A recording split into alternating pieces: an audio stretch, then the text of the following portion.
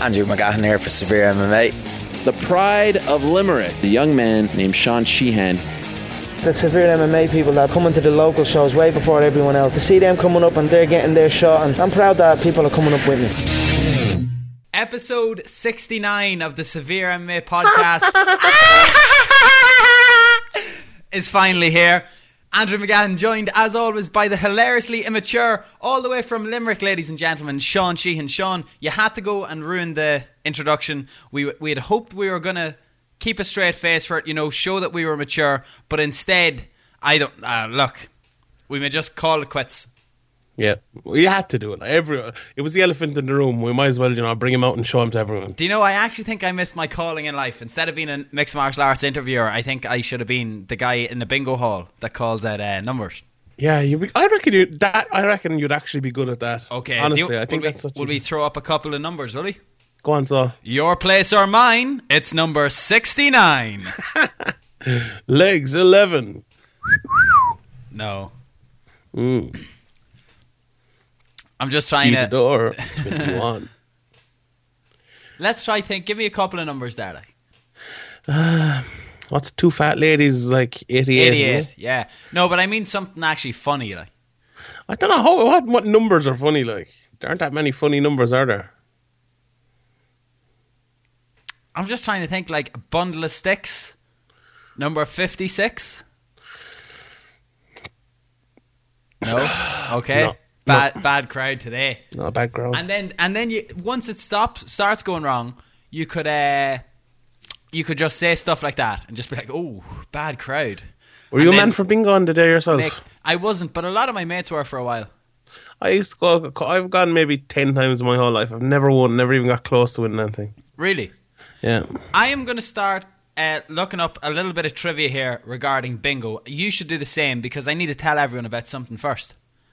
What's that, Andrew? Our wonderful sponsors, ORS Nutrition. Nice. Sound lads.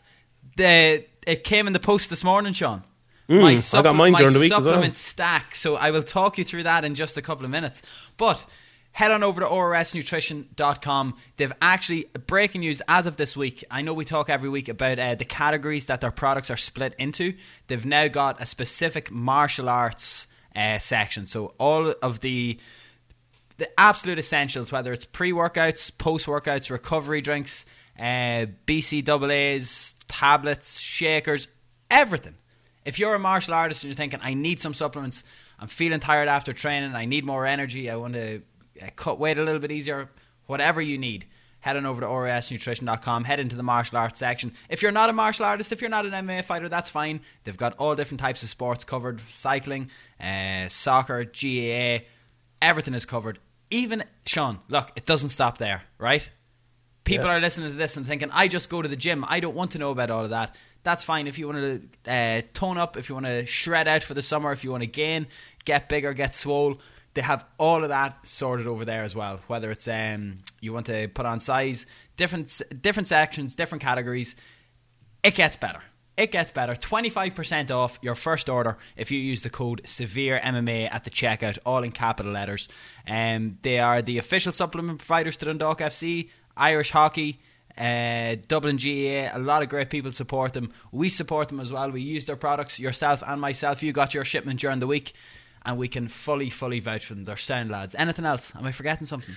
I got my multivitamins during the weekend. The shakers, you know me now, I'm a whore for bottles and hoarding bottles and stuff. And this shaker's a great yuck. I've been using them for the last couple of days just to drink water out of. It's fucking brilliant. I have one as well. I had ordered one from before. Oh, well, my brother had ordered supplements from them before. We had even heard, before they'd even got in touch with us. Yeah. So there you go. We know. My mum is actually probably going to use one of these, though. It's called Omni Joint. It's for bone and joint health. Sweet, I might need a couple of them myself. Send them down, Ross boys. And it's almost as if they got on to my doctor themselves, Sean, because when I got my bloods done, I have low iron and I've got a vitamin D deficiency, and we got 90 capsules of vitamin D in the door today as well, and some more BCAA, bit of fruit punch. Yeah, there's not enough sun in this country. You need those vitamin D supplements. You definitely do. We had a brief period of sun there last week, though. Was Limerick the same? It was, yeah. I was sitting out the back there for about 2 hours last week, just in the sun. Sunburnt. taking it up. No, I've never got sunburnt in my whole life, but We've had this just discussion. Just sitting out there, we have, yeah. But just sitting out there in the sun, just basking it in, getting into vitamin D. But I said after that I needed more. So where did I go? Ross Nutrition. Got my 25% off and on. Brilliant. ROS Nutrition. Top job. As always, we'll give the lads a shout out before the end of the podcast. Great sponsor of the show, great friends of the show. Thank you very much for the continued support. And bingo, Sean. So, what have you got for me? Nothing. No. Absolutely nothing. Actually, it's funny that Patrick and my father are actually going to bingo tonight. They're leaving as we speak very soon. What? In Ballybunion, yeah. Ballybunion. That doesn't even sound like a real place. Like, you've never heard of Ballybunion? No. It sounds like something that's growing out of someone's foot. Like, Ballybunion's like the biggest beach resort in Ireland.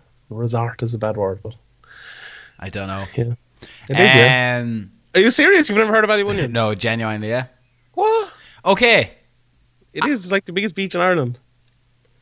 It's loads of it's like I don't know what beach would you go? Oh, you're like living on the beach, aren't you? Because you're in Dundalk. I don't want to say that there's a beach in Blackrock, but it is a beach technically. But it's not a beach that you could go on and then go swimming in. You know, not a lot of people will swim in that water, but there is sand, and it's a lovely scenic beach for when the sun is coming up after work as well. If you're ever driving past it.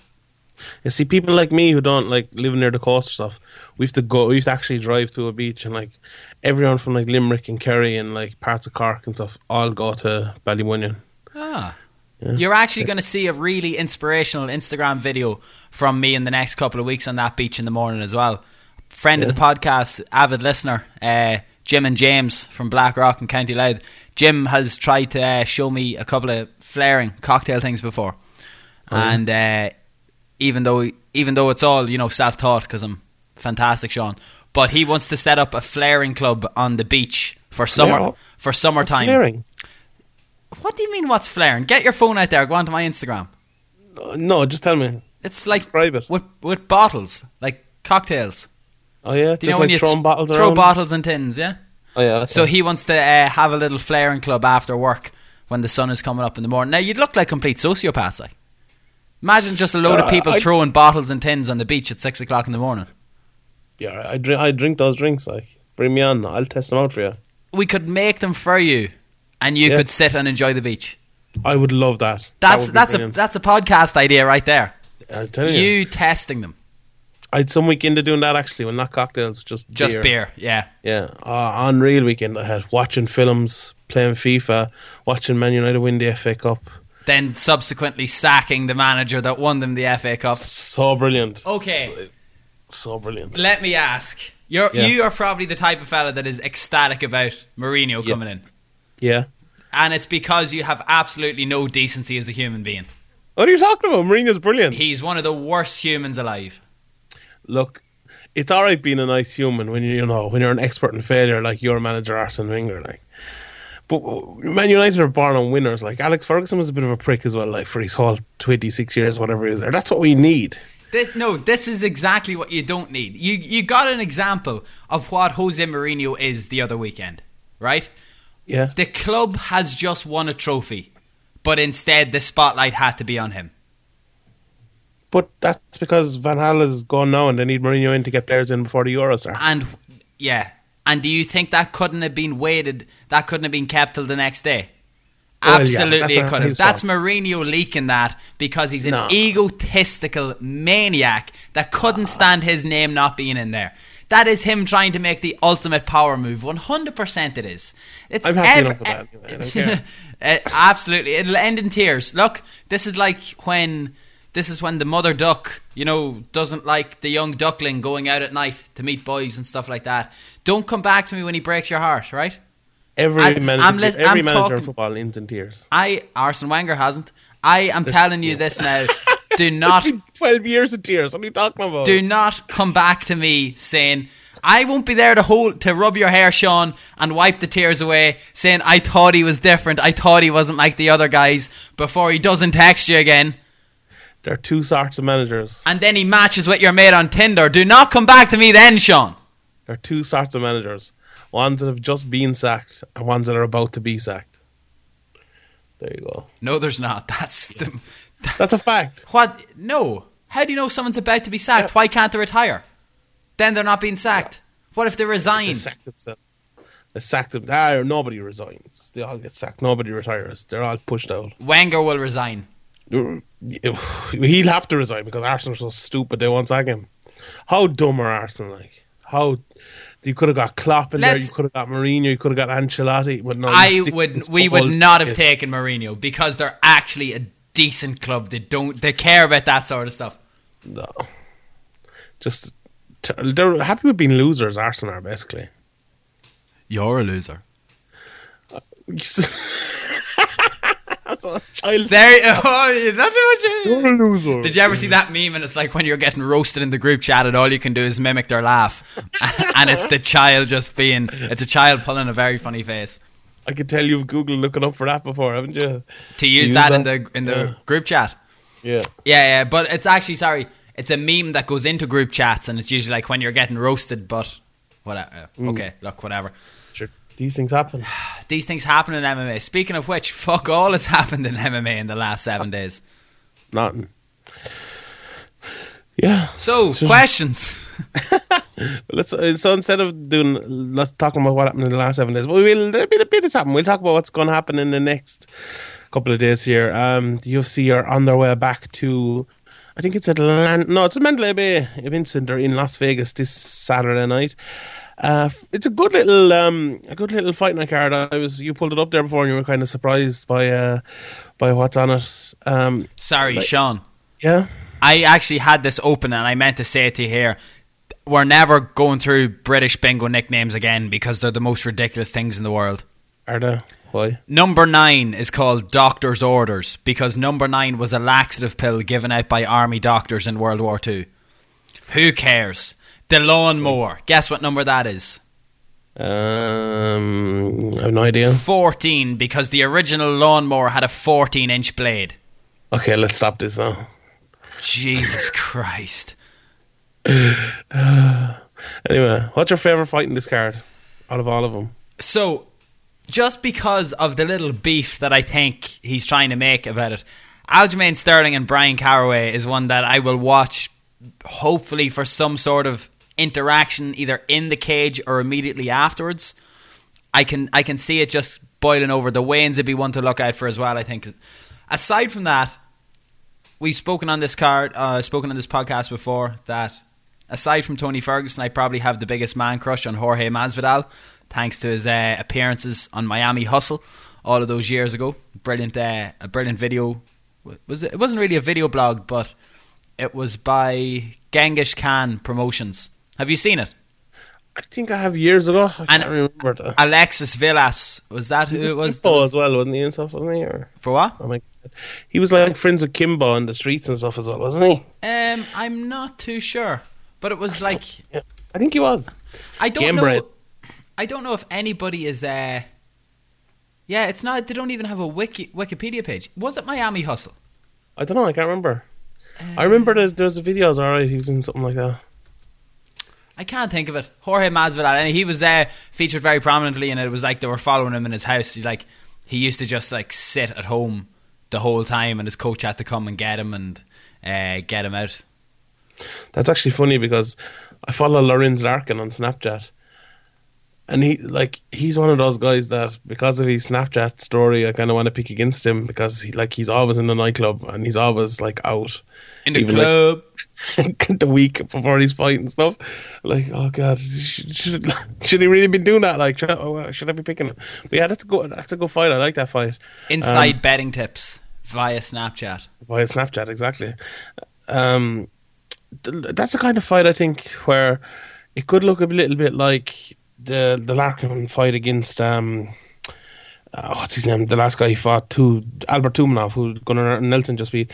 Like, Masvidal will come forward and he'll try to attack Larkin, and Larkin will let him kind of come forward and try to, maybe not, he's not the best counterpuncher in the world, he likes to go forward himself, but I think he'll let Masvidal do that, and he'll try to attack from the back foot like he did pretty well against Tumanov, landing those leg kicks and stuff. But I think that could be a good fight. Like, Masvidal has a little bit of a tendency to kind of tire a little bit, or not tire so much as kind of let his guard on. You know, he might win the first round, be winning the second, and then he'll kind of rest in his laurels. And you could see Lorenz Arkin coming forward then and doing that. But that is exciting fight written all over it. The Aljamain Sterling one as well that you mentioned there in Caraway. I don't think that's a competitive fight really. I think Sterling is what Caraway, you know, he always struggles against, you know, he's faster guy who hits hard. Caraway has improved like an awful lot since his time on The Ultimate Fighter, and like he's only lost in the last couple of years is to Rafael Assunção.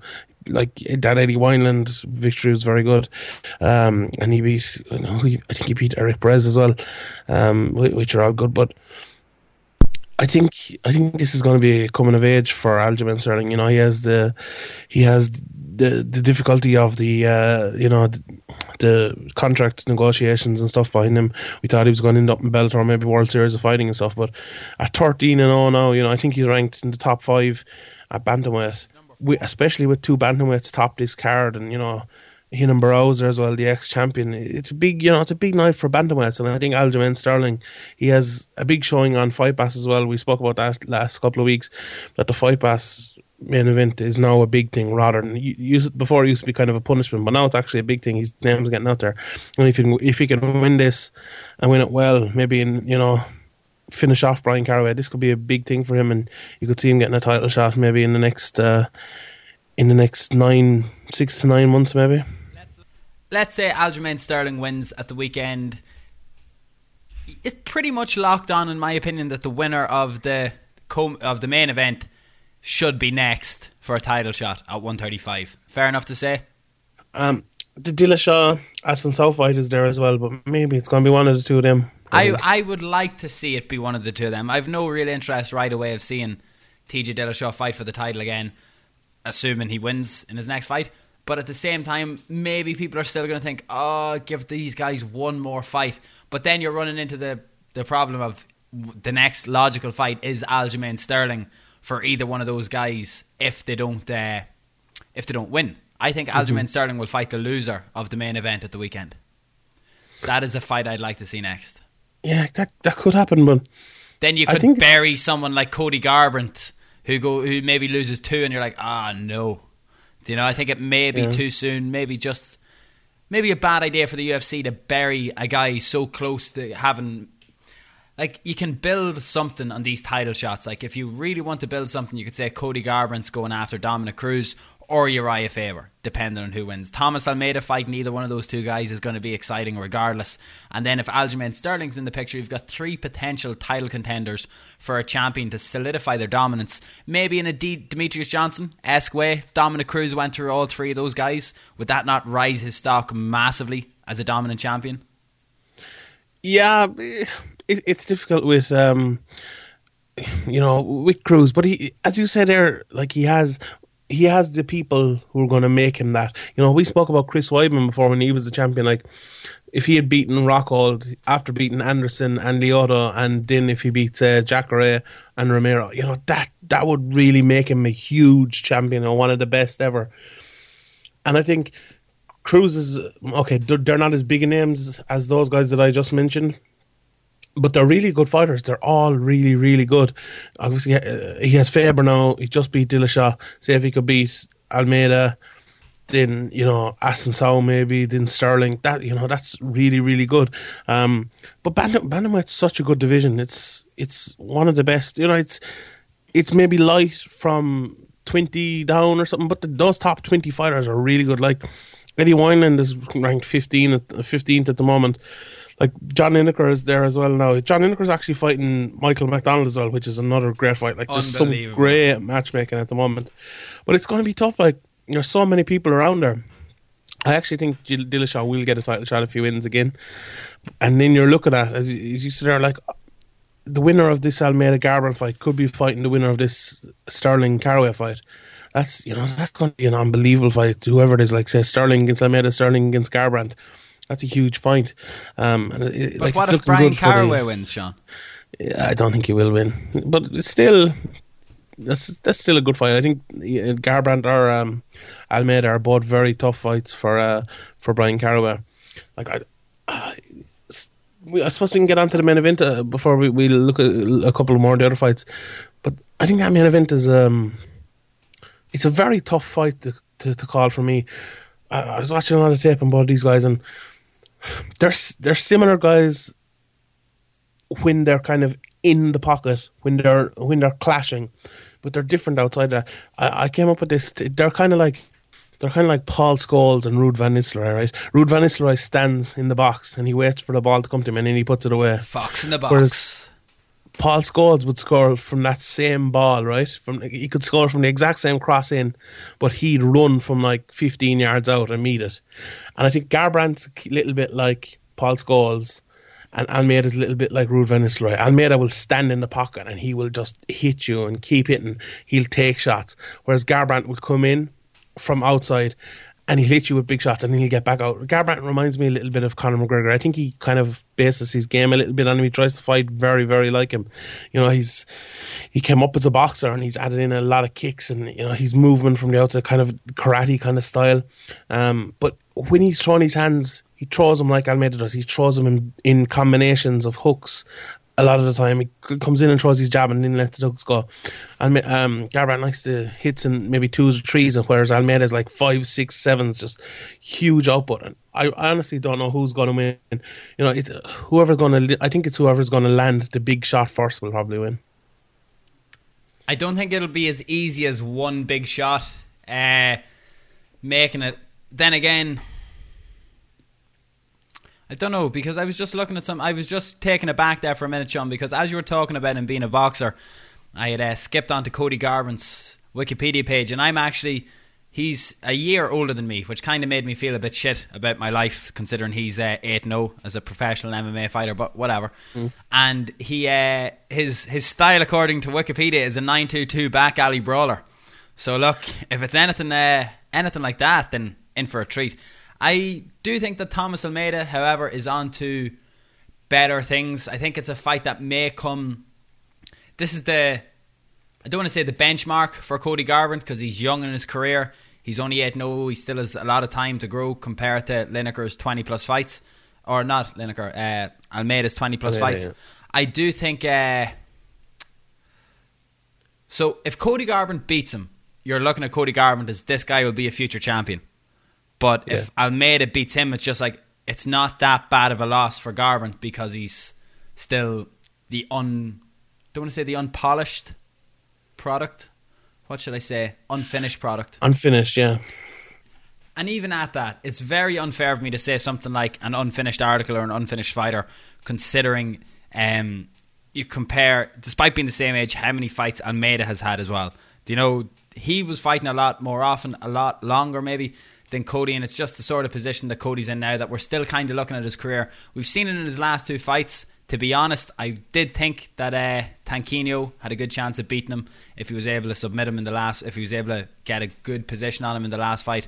And it seems like he's just answered all of these tests. And Cody Garbrandt, maybe if you're going to say that he could potentially be a future star in the UFC, he has number one. He has the look. He's an absolutely stunning man. Great barnet, great tattoos, nice beard, knows how to fight. What else do you need? Exactly. I think your point about him being the unfinished article is correct. All of his fights, he's shown huge improvements. Yeah.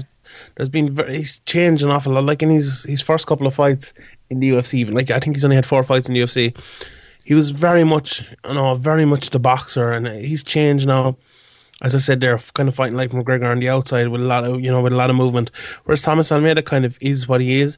But I think this fight is actually suits Garbrandt a little bit, because Almeida will let you hit him. Like, he gets hit an awful lot. Okay, that improved kind of in his last fight, but I think that Pickett fight kind of opened his eyes a little bit to the problem. You know, he comes from the Shooter Box Academy. All they know is go forward, and I think he's realised maybe, he's going to need a little bit more than that in modern day MMA. He's shown little bits of improvements in his last fight, but I wonder, is it enough? Like, if he hasn't improved again, if he needs big improvements in that area, and if Garbrandt can catch him, it's going to be very tough. Like, someone made a point to me, I think it was Grabaka Hitman, about Almeida doesn't really get started until he gets put in the seat of his pants a couple of times. If that happens against Garbrandt, you know, he might be getting up off the seat of his pants, because Garbrandt hits very, very hard. I think that's probably his best trait, and he's accurate as well. So, you know, I think this is a tough fight for Almeida. Almeida loves a war. If this descends into, you know, a war over 7 or 8 minutes or something, I think Almeida will probably end up winning it, because nobody can mess with him there. But I think, like, I could see Garbrandt one punch knocking him out. I really could see that happening. I'm very torn on this fight, because if he can't do that, I think Almeida will win. But I can see that happening. I'm very torn on this. I'm not sure who to pick. I wouldn't never bet in this fight. I wouldn't tell anyone to bet in this fight. But I think afterwards we're kind of going to be, as you said there, like, if Garbrandt wins this, he's going to be going on to title. Or if Almeida wins it, he's on that road already, and he's going to be further. So I think this is a kind of one you look at better at in hindsight than beforehand. Like, it's a very tough one to call, and I think both guys are actually, you know, they have big futures ahead of them, whatever happens. Hypothetical situation. Yeah. Cody Garbrandt wins at the weekend. Uriah Faber wins. Ooh. Beats Dominic Cruz.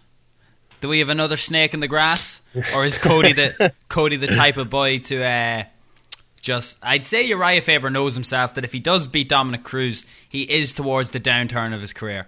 Do you know what I mean? It won't be a reign of epic proportions. Do you know what I mean? It's not the sort of reign to stop Cody Garbrandt from ever holding a bantamweight championship in the UFC. Yeah, I don't think Cody will fight him, to be honest, but I think Cody'd be alright with fighting a couple of more fights. I don't think Uriah is going to beat Dominic either, but yeah, it's interesting, isn't it? It could be another situation, and it's kind of always the problem when you have a lot of high-class guys in the same gym, I suppose. I'm causing trouble. I'm hoping for the worst situation here, to be honest. Yeah. You are. Well, what about the co-main event as well? Hinton Barrow against Jeremy Stephens. Hinton Barrow going up to featherweight. Obviously, we're talking a lot about... talking a lot about Faber there. He made mincemeat of Faber a couple of times for getting made mincemeat of himself by TJ Dillashaw. Where do you stand on the whole Hinton Barrow thing now at the moment? I think we're going to actually see a much better Hinton Barrow than we have maybe in his last 3 fights. I know he did get the win in between the two Dillashaw losses, but I think just looking at him, he's been cutting down to 135 for a long, long time. You know, and it is you heard Siri, he put up a message on Twitter the other day about the new weighing rules for fighters, saying that 136 is the flyweight limit for the new UFC provisions. He would find a lot of flyweights will find 136 difficult to be at for the following week. Hinton Barrow has struggled with the cut to 135 in the past, especially when he was having to make championship weight for a lot of those fights. He has spoken about the cut being bad for him or being difficult for him in the past. The only issue here is that outside of McGregor, they've probably given him the biggest featherweight that he possibly could have gotten in his debut. It's not the sort of matchup that you're looking at thinking, okay, Hinton Barrow, guy moving up from bantamweight, he's going to get someone maybe on the lighter end of the scale to see how he adapts to it. He won't... It's not as easy a fight for him to be able to show how much quicker and how good his speed capabilities could be at that division, for how lightning quick they were at 135. He can definitely rinse a lot of 45ers and finish them as well. But when you're coming up against a guy who literally is that... I don't want to say that much bigger than you, but is just looking to get hands on you and put you down, then we may see a lackluster performance from Hinton Barrow at 145 that results in people writing him off, saying like, oh, this dude's finished, or oh, this guy shouldn't still be fighting, or this guy shouldn't be at 145, he should just cut to 135 and fight down there. Yeah, it's a little bit like that Brendan Loughnane, Tom Duckenmoff fight. It's like a 155er fighting kind of a 135er, and they're kind of meeting in the middle. I agree with you. I think this is a tough fight for him as well, especially because Stephens hits so hard. Like, you know, there's a big difference between like knocking guys out at featherweight and lightweight, which he has done, and fighting a bantamweight. So, you know, if Stephens was to catch Barrow, especially like he's taken a lot of damage in these last 2 or 3 fights, you know, it could be a tough fight for Barrow. I think I'm going to pick Stephens in this fight because of that. You know, size, strength, you know, power. I think they all favour Stephens. Like Barrow has Brow's kind of been a knockout artist and a submission artist kind of over his reign as champion, from interim champion to the kind of real champion. And it's going to be very tough to do, to finish Jeremy Stephens because of the size difference. And Jeremy Stephens is no muggy. Like, I know he's lost a lot of fights and stuff, but he's going to be, he's going to be bang up for this. He's probably seen this as his opportunity to get back towards the top of the featherweight. He's lost a lot of fights recently, and he's the type of guy that jumps on these opportunities. I think, was it Dennis Bermudez that he beat a while back as well, when Bermudez was going very well, and he has this kind of win in him, and I think he could pull it off. I have a little sneaking feeling he's going to do it. I can remember Norman Park talking about training with Jeremy Stephens before and just saying his size and his wrestling was unbelievable, and that's from a 155er. Yeah. So I know when Norman was overtraining with him in Alliance at the time. Going off one thing that you said there about having a win in him, having that win in him, I agree when I think that he can pull it out of the bag, but it's like, at this stage, has he got that in him? And I don't mean like that he's 36. I don't mean that he's anything like that. Still relatively young, but as you're talking about maybe past performances, like the psychological aspect of this from a fighter, I think is definitely one of the most interesting parts of this fight. Stephens has now been seen as the guy who's welcoming Barao to the division. Okay, that there's more pressure on him already off the bat. This guy was the champion. Now he's looking for a new home. You're going to be the one to welcome him there. There's like, oh well, you're not coming into my division. You're not coming into my yard. All of this sort of stuff.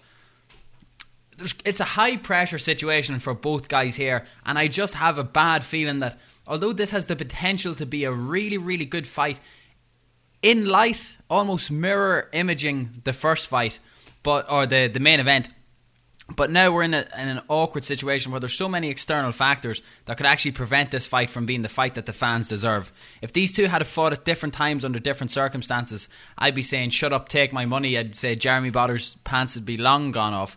But for some reason, I think there could be a bit hesitation maybe from both fighters in that. I think there'll be an extended feeling out process. Barao maybe being anxious about getting hit by the much bigger guy. Stephens being like, right, this guy, allegedly he's quicker than me, he's former champion, like he's going to be trying to put it on me to make a statement. And then it's like the case of both guys overthinking things too much and it just turning into a stalemate on the feet for a while. I hope I'm wrong. I hope I'm completely wrong. That could happen. Barao Mystic tends to do Mac. that an awful lot. Yeah. Stephens actually tends to do that a little bit as well, but he kind of comes on late. It could be one of those fights where nothing happens for the first 12 minutes and the last 3 minutes or a shootout, then it could be very good. But because on that, just very quickly, Barao, how many times have we seen that happen? Like, how many times have you seen Barao, as we say in hip-hop, Sean, go from 0 to 100 real quick? When it comes to having to turn on a finishing sequence or to really put on the power, put a guy up against the cage and finish them with strikes, exactly what TJ Dillashaw did to him, that's when we see him really go. The same way we were talking about Thomas Almeida. Thomas Almeida gets turned on when he gets hit. I'm convinced. And the only way he can revert himself back to normal is by hitting people more. Do you know what I mean? Perfect what you said about a shot needed to wake him up. I think it's going to be something exactly like that. I'm putting my money on it now. A tentative, uneventful co-main event this weekend. Could be. There's some good fights on the rest card. I think Tarek Safadine's actually out. They're looking for a replacement for Rick Story, so we leave that one on the back burner for the moment. The horror. Yes, indeed. Nice to see him back. Josh Burkman against your boy Paul Felder. You think that's a tough fight for Paul Felder because Josh Burkman is one of those guys that's been, he's been around a long time. He's another guy who wins fights he's probably not supposed to win. Tough wrestler, will put you up against cage. Very, very hard to finish. I think that one's definitely going to the decision anyway, whichever way it goes. I think it could be, Felder, as you said there, is about the other two lads. Sometimes he finds it hard to pull the trigger, and maybe not pull the trigger, but maybe land the shot. Sometimes he finds it hard to do that, and you see him throwing a lot of spinning back fists and stuff, and he's obviously improving as a fighter, and he's one of those fighters that everyone likes watching, but could be a tough fight for him to look good in, I think, against Josh Burkman, and that's opening up the main card. They usually put one that's going to impress to open up the main card, but I'm not too sure about that one. I think Felder will probably win the decision, but I wouldn't be too sure it's going to be a great fight. I think I agree with you that I think Felder is going to win, but I don't think it's going to be. Again, people are maybe hoping that this is going to be a stand-up war, that we're going to get to see Felder throw some nice flashy kicks or some beautiful striking. I think Burkman has a very good chance of submitting him. I think if Burkman can get the fight down to the ground in any way, shape or form, then I think Felder actually could be in quite a bit of trouble. And that's coming from a jiu-jitsu fanboy point of view. Not that Josh Burkman is anything absolutely fantastic or outstanding about his jiu-jitsu, but like when you're able to tap and beat guys at 170, do you know what I mean? And be able to win up there, even though Felder is a big lightweight and people are saying like big cut or it's a huge cut for him, it's like being able to impose your will on these guys that are cutting to 170 and still being able to submit them, it's like it is going to seem easy. I think you're going to have a lot of interesting matchups over the next while with the UFC, with a lot of people having to change divisions, where it's like nearly mismatches of weight and size within divisions themselves. Does that make sense? Am I talking? It does, yeah. Just a little bit. At the same time, I do think Felder is going to win. I'm just saying if this fight goes to the ground, I'm interested in seeing what Felder's game plan would be in terms of staying safe and how effective he is at staying safe on the ground and avoiding submission attempts. Yeah, that would be interesting, yeah. Sarah McMahon, Jessica too, another good fight. You know, I think Sarah McMahon kind of needs a big win here. Yeah, she definitely needs something. Jessica needs it as well. You know, she was kind of the one supposedly destined for a title shot a while back, and it just didn't work out for her. So this is, I like that fight. It's a good fight. Obviously, McMahon's wrestling is going to be the big thing. If I can stop her taking down, she should win it. But it's going to be tough too.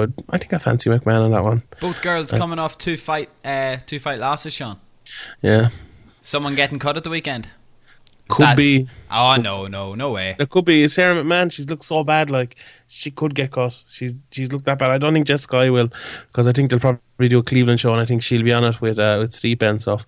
But I don't, Sarah McMahon, she's just like, I remember it was actually came up on like my Time Hop there a couple of days ago. I remember I wrote an article a couple of years, maybe like 3 or 4 years ago, the about lady to dethrone Ronda Rousey. No, but I was like, someone asked me, it was one of my Q&As actually, that was it. I used to do Q&As, and someone asked if Ronda Rousey wasn't in the division, who'd be the one taking on the mantle. I was like, Sarah McMahon. You know, she has it all. She has the wrestling, and her boxing is starting to look good, and the improvements are definitely going to come, but the improvements kind of never did come. And I don't think she's at a big camp. She's kind of stuck on wrestling an awful lot. She's just looking at Revolution MMA. I'm not too familiar with them. You know, I think she's working a full-time job. You know, she's a full-time mother. I think she's a single mother as well. You know, it's tough for someone like her to get, to improve that much when she's so many other things going at the same time, and fighting some of the best people in the world who are improving at a rate of knots. But if she could get it all together, and I think she still has the potential even now, but it's gonna be tough, because if those improvements don't come, UFC are ruthless. They are ruthless, and I wouldn't be surprised to see her getting cut if she lost to Jessica at the weekend. Speaking of ruthless, Sean. Mm-hmm. No, I don't even have it. I was going to say ruthless of them giving Michael Bisping a title shot, but no, maybe it is if you're worried about the grievous bodily harm that's going to fall upon Michael Bisping at the hands of Luke Rockhold. Yeah, that's fair enough. Did you want him getting this title shot like that, or? Well, since we will segue nicely into this, for those that have been living under the proverbial mixed martial arts rock and only listen to our podcast in the last 7 days, unfortunately, Chris Weidman has got injured yet again and has had to pull out of another fight. This time with Luke Rockhold. Sean, I believe that's 5 pullouts. Yeah, I think Mike Bond put that up. Yeah, five injury pullouts in the last. What was it, 8 fights or something like that? This has a big spiel and a big explanation over what it was that happened. It does seem to be a little bit more serious than just, I could have fought through it. So, speedy recovery to Chris Weidman. Before we get on to the fight itself, I've got a question for you, Mr. Sheehan. Yes. Who's the guy? I'm thinking of. Has Chris Weidman just done insert generic fighter who waited for a title shot then didn't get title shot? TJ Grant? No. Machida's and that? No, some lighter weight fighter deliberately wanted to sit out and wait for a title shot. I know we made fun of Tyrone Woodley. Tyrone Woodley was one of them, and he ended up getting it somehow. But there was definitely a fighter from a couple of years ago that was on the cusp of a title shot, just wanted to wait. Maybe it was Anthony Pettis. Maybe it is Anthony Pettis we're thinking of here. Either way, the question remains, has Chris Weidman shot himself in the foot here? I don't think he should be in line for an immediate title fight when he comes back. This was your opportunity. You got beaten very badly in the first fight. Do you know what I mean? Rockhold, from my remembering, haven't seen the fight, haven't watched it back since then. I had Rockhold winning on the scorecards before he got the finish anyway. But also, I'm just sick of people saying like, well, if Weidman hadn't have done this, it's like, but he did. That's like saying if he had a knocked out or decisioned Luke Rockhold, that's effectively the exact same as saying, yeah, but if Rockhold had knocked him out unconscious in the first round, then he would have been the champion. He did it. He made an error. I have absolutely no idea why he did it, and he got punished for it. And please stop bringing it up as an excuse for why he lost the fight. I agree. That's the weird. It's weird. It seems to be around the middleweight division as well. Like they said the same with Weidman when he beat Anderson Silva. Like, Anderson Silva was clowning. Yeah, he's in a mixed martial arts fight in the octagon. You shouldn't be clowning, and if you do and get knocked out, that's on you, buddy. That's on you. You know, Chris Weidman won that fight fair and square. I've always said it. Okay, this fight, I think. My first feeling when I heard Chris Weidman was this is a blessing in disguise for him. When I heard the severity of the injury, okay, that's maybe a little bit different because it's a pretty bad injury, neck injury and stuff. It's going to need surgery. So from that point of view, it obviously isn't. But I agree with you. This title fight was coming too soon, and I know he made that mistake and whatever happened from that, but. The biggest thing I look at from that fight is the absolute beating that Luke Rockhold gave him in that fight. And you can't come from that, you can't come from that straight away and be back ready for Luke Rockhold again, ready for a high, profile championship fight again. You need to go back. I think if he comes back in, say, 8 months, a year's time, fights 1 or 2 fights and then gets into title shot, I think he'd be a lot better off than if he was fighting Rockhold in 2 weeks' time. As for Bisping, I think Bisping deserves the shot now. Oh yeah, like people are saying, this is because of what he's done in his career, how long he's been around. But he's won his last 3 fights in a row. Jacare is injured. Yoel Romero is still suspended. Tim Kennedy doesn't give a shit about fighting. He's not been around. Definitely doesn't deserve it. Vitor just lost, and Silva's out injured. Robert Whittaker. He's doing well, but I think Bisping is ahead of him. Lyota's out suspended. Bisping is the guy. Bisping is the guy. He deserves it. Even if it wasn't Michael Bisping who's been this servant for years and years. He beat CB Holloway. He beat Talis Lettuce, who was on a great run at the time, or a great run anyway for the last couple of years. And he beat Anderson Silva, who's the greatest fighter of all time. He deserves this fight, and it's good that he got it now as well, because I mentioned at the time, and maybe it's a little bit bad on Bisping, but he's a title shot you kind of want to get out of the way, because I think we all know he's not going to win, but he deserves to get the title shot. Yeah. You know what I mean? So, it's good that Jacare will have a full camp to fight Rockhold. If Bisping had a full camp to fight Rockhold, I don't think it'd really matter. We just kind of want to get him his title shot, and then in and out. He can do what he wants after that. Thanks for that, Michael. That might sound a little bit bad. I think it's weird as well. I think a lot of kind of the UK people are kind of coming out and goes, "Oh, this is a big opportunity for Bisping," and not really. Kind of not really. No, it's a great fight for him to had to get. Like, it's great for him to be on a championship fight. Nobody, I didn't think he'd get it. Like, especially after that loss to Tim Kennedy. I think that was the big loss. It was like when he lost to Vitor and Chael and stuff like that. They were all kind of. The Chael fight especially was very close. I thought he actually won that fight. But the Vitor fight, okay, he got knocked out. But you could see him come back from that. But the Tim Kennedy fight, after he had just lost to Vitor, like, a year before, after he beat Belcher after that, that was kind of a fight. I think, can he come back from that? And he lost to Rockhold again, and that was it.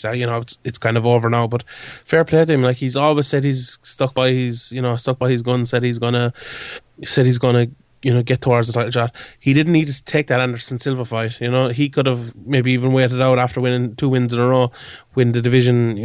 As I said, like, I went through all those people there who are not not up for the fight at the moment. Like, the division is light. Like, one injury and you're in for a title shot at the top level. But fair play to him. Like, he didn't need, as I said, he didn't need to take the Anderson Silva fight. Took it, won it, and he definitely deserves a title shot. Local stat man, well, international stat man as well, Mike Bond. I know you come up with one earlier on. Yeah. Correct me if I'm wrong here, but I think it was him that put it up. I saw it on Twitter the other day. Michael Bisping has the longest active fighting streak in the UFC without having never fought for a title. Oh yeah, I think he's had 28 fights, or this will be his 29th fight. Yeah, I think Joe Lozon is the only one maybe close. I wouldn't think there's anyone else within like 10 fights of him as close without having got a title shot. Yeah. No, definitely. Yeah. I'll double check it. But either way, now on to the actual fight. I completely agree with what you're saying. By the way, Michael Bisping completely deserves this shot. And by your logic as well. By the way, I'll have you just catch up there on the UK scene. Okay, I'm very much looking forward to the coverage the UK guys give Paddy Pimblett in 2027 when he's defending his UFC title for the first time, because that's around about the time that they'll get behind him at this stage. But as an aside, this is the biggest opportunity Michael Bisping has ever had in his career. It doesn't matter what happens in the fight. You're dead right when you say at least it's on 2 weeks' notice, because maybe 8 weeks or 12 weeks wouldn't make that much of a difference. But this leads for an absolute compelling Michael Bisping fight.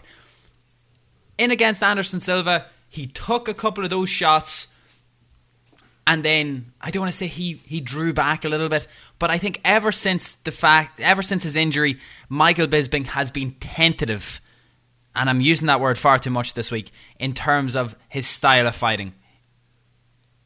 Possibly with the fact that maybe another bad injury could make him go blind. Didn't he nearly lose his vision in his eye the last time? Yeah. I believe so. Yeah. This time, though, fair enough, those concerns may be in the back of his head, but Michael Bisping could be going into this fight thinking, do you know what? This is my last chance. Do you know what I mean? This is my last opportunity. This could even be my last fight in the UFC. I've got 2 weeks' notice. I don't have the time to prepare. I don't have the time to game plan. I don't have time to get fit to try take this out for a decision. I am going to have to walk Rockhold down, try punch him in the mouth. That's why he made in the little face-off thing that they did on UFC Tonight that aired last week. Bisping kind of stressed the fact that all he needs to do is land one punch. One punch in a fight is a game changer. And he mentioned that a couple of times. So I think Bisping is going to come out. We're talking about maybe upcoming potential fights that we think could disappoint us after getting excited for it. I don't think this is going to be the case. I think Bisping is going to come out and try take Rockhold's head clean off, and Rockhold is only going to be too happy to stand and beat him up. Yeah, P.D. Bisping has no punching power, and that is never ever going to happen. He's never going to knock him out. Not a hope. Bisping's not going to take him down and submit him. Not going to knock him out in the feet. Not going to win a decision. Disqualification, I think, is Bisping's only route to victory here, to be honest. No contest. No, he's not even going to get a draw. Like, he did pretty well against Rockhold in the first round of the last fight until he got kind of, I know he poked in their headbutt or stuff, but I think it was more of a kind of an excuse than anything else, and Rockhold destroyed him in the second round on a full camp and everything. But yeah, I don't think this is one for him to win. But just on the there's two things you mentioned there. On a brief aside, UK Paddy Pimblett. UFC Tonight first. It was funny, wasn't it, that they recorded or they reported that Chris Cyborg was fighting Jermaine Durandamy, and Chris Cyborg came out and said, "No, I'm not. I'm fighting for my Invicta title next." Hashtag bring back Helwani. And the next on one... that, can I just... Look, you know exactly what I'm going to say here, right? Yeah. Well, no, I don't. What? How can Megan O'Leary be called a UFC insider? She's great and all. She's a really nice person. She's very good, but she's an employee. Sports. It's weird, yeah. She's working for the UFC, like, on Fox Sports. They should just stop lying about things like that. Just say Dana White announced it, or just, you know, say she spoke to UFC executives or whatever. Like, exactly. Ariel was Change actually the gimmick, getting those scoops. Yeah, Ariel was getting those scoops. Why take what Ariel was doing and say, oh no, somebody else is doing it? Like, that's just not happening. Like, just come on, deal with it. Like, they're just using UFC tonight now as a pawn in negotiations, basically, which is really weird. Like, Ariel doesn't report anything unless he sources it from a couple of different places and makes sure it's correct. So yeah, that's a bit weird. And just on that, not to sound like a hater, because I think Megan O'Leary does a fantastic job as an interviewer, and I think she's grown as a broadcaster as well. But for her to be doing that role and to be portraying that role, you've seen the absolute backlash that someone like Karen Bryant gets whenever she goes on television.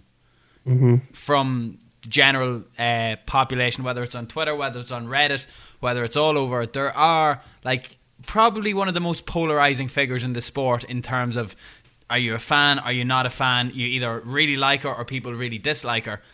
In that role that Megan O'Leary currently has, where internet fans will be like, nah, like you just said, not saying that you're an internet fan, but to bring back Helwani, or Ariel was screwed, or we need Ariel and that's his thing, and now you're just like, we know where you're getting this information from. That's when people turn. Do you know what I mean? And that could be a bad thing for Megan O'Leary's stock, maybe her brand long term, is to be associated with something like that. For example, let's say, in theory, Ariel Helwani tomorrow is just like, do you know what? MMA is actually the biggest load of crap in the world.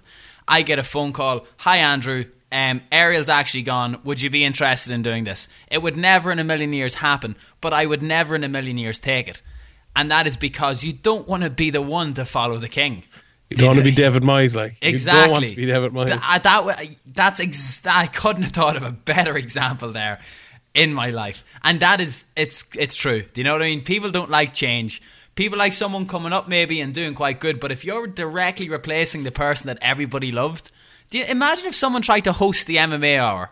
Do you know what I mean? And it was called the MMA. I reckon I could pull it off. Unless if in New York, Rick could do it no matter. I definitely agree. Okay, I'm okay with that. But imagine if an American had to try and present the MMA Hour. There is absolutely nobody that could do it while calling it the MMA Hour and interacting with people the same way Ariel does. And people would just be like, what is this? I have a friend who's one of my best friends is diabetic. His name's Brian, and he hates when he's given a can of Coke Light. Because it's not the same as Diet Coke, Sean. It's not the same. It may have the same colour, but it's not as good. Not that any Coke is good for diabetics, but it's not as bad for them as the other Cokes. Coke Zero, is it? No, not Coke Zero. Coke Light. It's same colour as a can of Diet Coke, different taste. It's just... we've had many discussions about cans of Coke in the show, and we will in the coming summer months as well. But aside from that, shall we move on? Yeah, here's my other thing about UK MMA. Oh, yeah, sorry.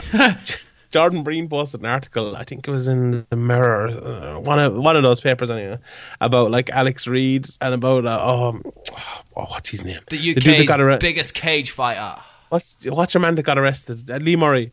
And about Lee Murray like training in jail for Alex Reid, wants to fight him on Bellator. But it's like, when I think of UK MMA, there's some great guys, guys like Harry Williams, Jeff Furness and stuff, covering the sport, doing really, Sandu and Abby, and even Garrett A. Davis for his sins. Jim as well, world traveller. That man was in Italy at the weekend. Who? Jim Edwards. All right. But yeah, guys covering the sport, but I still and all, I think of it, when I think of UK MMA, I think of like in a hall with like tables around, in like a dance hall with loads of tables around the cage, and like people drinking, eating their dinner as they watch it. drinking Stella, yeah, and like, you know, this is cage fighter. You know, what's your man's name? From UC Dave MMA? O'Donnell. Dave O'Donnell, yeah, that's who I still think of when I think of UK MMA, and it's just weird. Maybe it's just me, but I think it's still a little bit that way. It's not just you. Yeah, it's not MMA. I don't think it's I don't think MMA has broken through in the UK. I think it's still cage fighting in the MMA in the UK for a large part, which is, and we've spoken about it loads of times before. And I think it's a lot to do with tradition and stuff. That they're the UK people in the UK are very much, you know, they love their traditional soccer teams, their traditional rugby teams, and all the stuff like that. And it's very hard for them to pick up new sports like MMA, you know. And it's just odd. I think it's very odd. And like, as I said, there's great people doing work, especially the what's it again? Your MMA, YOUR MMA. I always think of it, it's called something else, but yeah, they, like, those guys especially do great jobs. And as I said, Sandu and Abbey as well. But yeah, it's just weird, and I think it needs to be on Sky Sports before that will change. I think it needs to be on Sky Sports News, and hopefully with Bisping doing this now, obviously with McGregor as well, they're making a big push into Ireland, you know. It could help. Maybe Sky Sports, maybe getting it. You know, the deal is up pretty soon, and if Sky Sports were to get it, it could all change. That could all change. Here's an example of, just to solidify what you just said. Mm-hmm. Tommy Quinn had 2 unbelievable fights last year against Matt Inman and Lewis Long. Unfortunately, he lost both of them. Looked incredibly good in both of them. But I think in one of them, there was like a canopy hanging over the ring. It looked like it was in a tent. Do you know what I mean? Like, and I think there was nearly chandeliers on it as well. It was cloth that was over the ring. I'm not saying that's bad, but I always go back. Like, what if he said nothing but crap for the years that he was involved in Irish MMA? John Ferguson had a cracking line once before that if you are looking at a highlight reel video of a fighter and you see wins like in the Helix for Cage Warriors, maybe for BAM in the 3 Arena, and then the next one is in a hall with no lighting, or pictures of the GEA club on the wall in the background of your professional fight, then you're doing yourself a disservice. Do you know what I mean? If that's going to be on a pro highlight reel, if that's fine for amateur and stuff like that, but these pro fighters need to be like, whether it's venues, whether it's, I don't know, it's a tiny thing, but to me that stood out as, like, imagine if you were watching a highlight reel and you're like, right, this is good, this is good, this is good, then you see it in a hall and you're like, oh well, what was the caliber like of the opponent? Now I don't think like that. I've been at enough fights in GEA halls that have far superseded the quality and ability level of international fights that I've watched around, or in different places around the world, so it's not that, but I think you've hit UK MMA bang on there, Sean. As an outsider as well. What are you doing? You're gonna have multiple scathing indirect tweets written about you, and I'm not muted anyway. Fucking, I won't see it. And probably a blog post about why the Irish should keep their noses out of UK MMA. 2 pints of lager, please, and whatever. A packet of pork scratches. I have a good segue here. Oh, speaking of John Ferguson and Cage Contender. What about Cage Contender's favourite son? Oh no, it wasn't Cage Contender actually. Fuck. I apologise, I was wrong. It was Cage Warriors. Wilson Hayes against Owen Roddy. I thought, well, look, if you want to really clutch at straws on your segue, Sean. Yeah. Cage Contender, Owen Roddy, Shannon Googherty. Oh, that was the way. And then Owen Roddy versus Wilson Hayes. There you go. Exactly. Look, it's not perfect, but that's what we do, Sean, here. We think on our feet, we adapt, we overcome, we improvise the situation. And now we are going to be talking about Wilson Hayes fighting Demetrius Johnson for the UFC flyweight title. Now, I can only assume Demetrius Johnson has a bet with the UFC about how many consecutive title defenses he wants Anderson Silva's record. He doesn't care. He doesn't want them to wait. You can go away and do your cool little idea of a tough season, but homie needs to get paid, right? That's what Demetrius Johnson's thinking. Do you know what I mean? He cannot afford, like, literally, he's probably, compared to other champions, maybe not making as much. That's a fair enough thing to say. But after you've just had a performance like the one against Henry Cejudo, probably his most complete performance in the UFC so far, why wouldn't you want to get straight back out there, beat another guy, get paid again, and be one step closer to knocking Anderson Silva off his record. And I think time will tell. I think we'll look back at Demetrius Johnson's record, if he does surpass Anderson Silva's number, as being a more impressive feat than what Anderson Silva did himself. 4 things went through my mind when this happened, when this fight was announced, right? First is Owen Roddy, and that should have been, yeah. Yeah. Second was Neil Seery would have got a title shot if he'd beaten Haraguchi. So there you go, Seery. We know you listen. Yeah. Third was Demetrius Johnson is just, he's an animal, the way he takes all these fights. You know, what a man, just like all comers, he'll take everyone. It doesn't matter if they have a name or if they're dangerous, whatever. And the fourth thing was, this is actually going to be a good fight. Like, I think, like we saw that Roddy fight proves it. Like Wilson Hayes, you know, he can come through. He can take damage. He can get in a war, and he's not going to be finished easily, or, you know, he's not going to give up. And, you know, and he's dangerous as well. Like, he on the ground, he's, you know, I think Pizzi mentioned it at the time when it was mentioned that he's better than DJ on the ground, and if it gets there, you know, he has a chance. And Wilson Hayes is a guy who will fight DJ wherever he wants to fight him. You know, he won't be like Cejudo, you know, just tearing it down to the ground. If it's on the feet, he'll fight him. You know, he'll box with him. You know, he's not. I don't think he's going to win, but I think he's going to take DJ on. I think he's going to give him an actual fight. I think it's going to be a good fight. But yeah. The thing about it as well is that with this whole tough thing coming up, I'm glad that DJ's getting a fight in, because we don't want him sitting around waiting for like 8 months or whatever it is for that fight to happen, and, you know, waiting for kind of a nothing contender to come on and fight him. So this is good. But I'm sorry that I went quiet for half a second there. Ryan Loco just tweeted, "I can finally reveal this. I moved to Vegas last year because I knew McGregor versus Mayweather was in the plans, and I panicked." And I had to go onto Twitter, and I was like, did something break mid-podcast instead of immediately after we had stopped recording? Unfortunately, sorry, spoiler alert, it is not to be. Good. No. On the fight itself, I think, as you were saying there, Demetrius Johnson being willing to take all challengers is an absolutely impressive thing. I'm interested in seeing Demetrius Johnson get hit a few more times. I know that sounds pretty weird. If he gets into the same battle with Wilson that he did with Henry, and I don't think that Demetrius will, but I think if he's okay to collar up and try throw punches and throw knees, that's when we could actually see Demetrius Johnson be caught with a shot.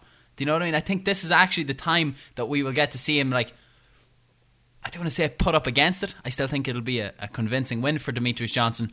But in terms of the Seery versus Haraguchi fight, it was like, yeah, the third round Seery was able to clip him and was able to maybe wobble him a little bit before Haraguchi won the fight. It's like, this is what we could see happen to Demetrius Johnson en route to him winning the fight. Yeah. If there's markets anywhere for him to get clipped or wobbled, lump on it. There probably isn't. Do not lump on it. Anyway, in other news this Disclaimer. week, Conor McGregor. What? Who? Yeah, that guy. We haven't talked about him in a couple of weeks. Conor McGregor did his interview yesterday with Andrew McGann. ESPN. No, dude, who'd give that prick an interview? But he did it with ESPN, and he kind of he kind of confirmed what kind of Ariel was saying, what we were saying a little bit about, you know, it wasn't just a thing of he didn't want to do the media. It had something to do with the Joe Carvalho's dead as well, you know, that he didn't want to be, you know, kind of in front of the cameras and, you know, promoting and stuff while this is all going on. Hold on, I have the quote here. Just it'd be easier just to read it out. Will I pause, or would you like to No, keep going? it's okay. I have it here. I had fucking journalists knocking down on my mother's door. You know what I mean? That's not what I signed up to do. Have people knocking on my mother's door talking about a kid dying. It's not nice to see a kid die like that. It does something to you. And there's been a show after being cancelled in Ireland since that. It's fucked up to be a part of it, and I didn't want to bring it back up and put it. I didn't want to bring it back up and put it more on a public scale. After all that, I did not want to put it in front of a camera. I did not want to be put in front of a camera and made to dance. I just wasn't feeling it. Which kind of we alluded to. A lot of people are saying, you know, a lot of people kind of at the time were saying maybe that's not through and stuff, or maybe he just, he was he wanted to train, and I think we always kind of made out that there was a bit more to it, and I think a lot of people did as well. And it's kind of, I think it was kind of good to hear that as well, that he was, you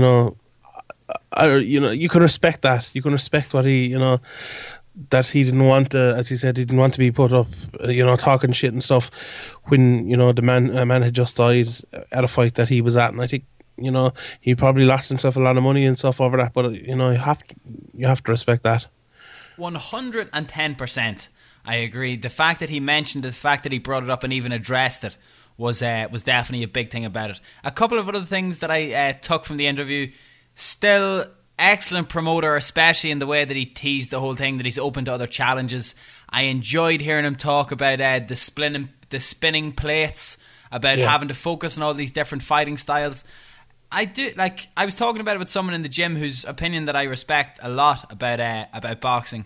He says that he would think that Floyd would finish Conor later on in the fight, despite Floyd being more of a defensive-based boxer. I know a lot of people are saying if it did happen, there's a chance it could go the full 12 rounds and that. Not a hope. Do you not think? No. I think McGregor maybe last 3 rounds. Because Floyd wouldn't have to be as defensive against McGregor, because he could just play around with him. But would he be so easy, confident enough to ditch the game plan I don't want to say the game plan, but like I'm saying, like we spoke about Ronda Rousey's, maybe her boxing being linked to the fact that she was drilled into judo. Floyd has had this style drilled through repetitive motions for years. It's not as easy as just... He could just play around. This is the greatest boxer of all time against a guy who's never fought a professional boxing match in his life. It'd be so easy. He could just play around. Floyd doesn't have that much power, and McGregor has a good chin. That's why I'm giving him 3 rounds. If it was anyone, say if it was Amir Khan, he'd knock McGregor out in the first round. Most boxers probably would. But Floyd, as I say, he doesn't hit that hard. But he lead him up. I could see him cutting him up and stuff, and his face would be a mess after the first round. What do you make of Conor saying that Floyd actually needs to fight more than Conor does? I like that. It was very smart, a very intelligent thing to say. Anyway, true. It is true. The only one out there that Floyd can fight that'll make big money is Triple G, and Triple G is literally the toughest fight he'd ever have, and he's a lot bigger than him in a ring. And there's no one else. He could probably fight Canelo or Manny Pacquiao again and make good money out of it. But people saw him, and nobody really wants to see him again. I'm a boxing fan. I love watching all those guys fight, but if he wants big money, I think the McGregor fight is it. It's not a spectacle that it's not.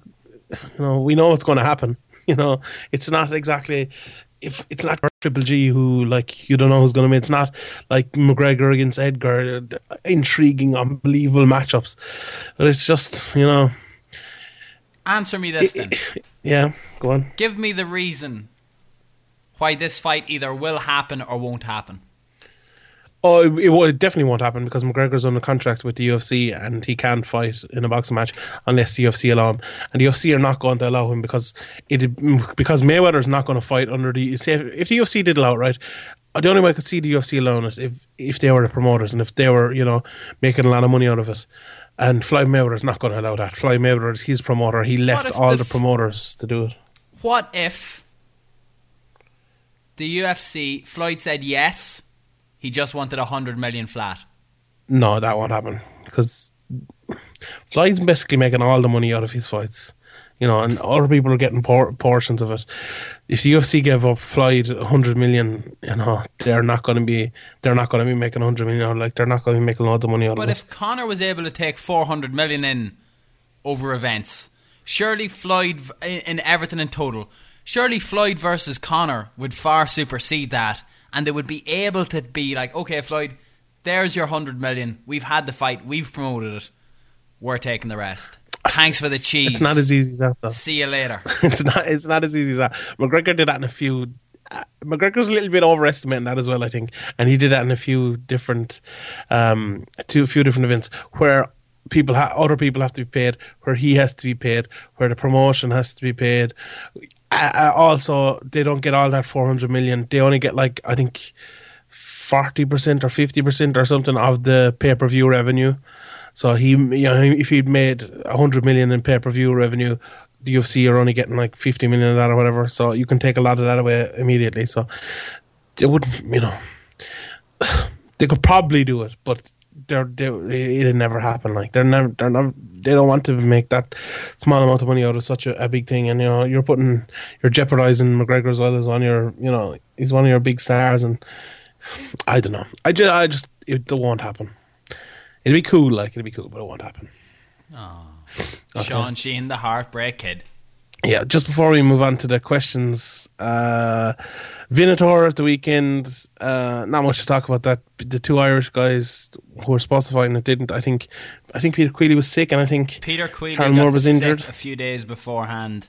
Yeah. Had to pull off. You obviously know something was up if Peter Queally's not able to make a fight.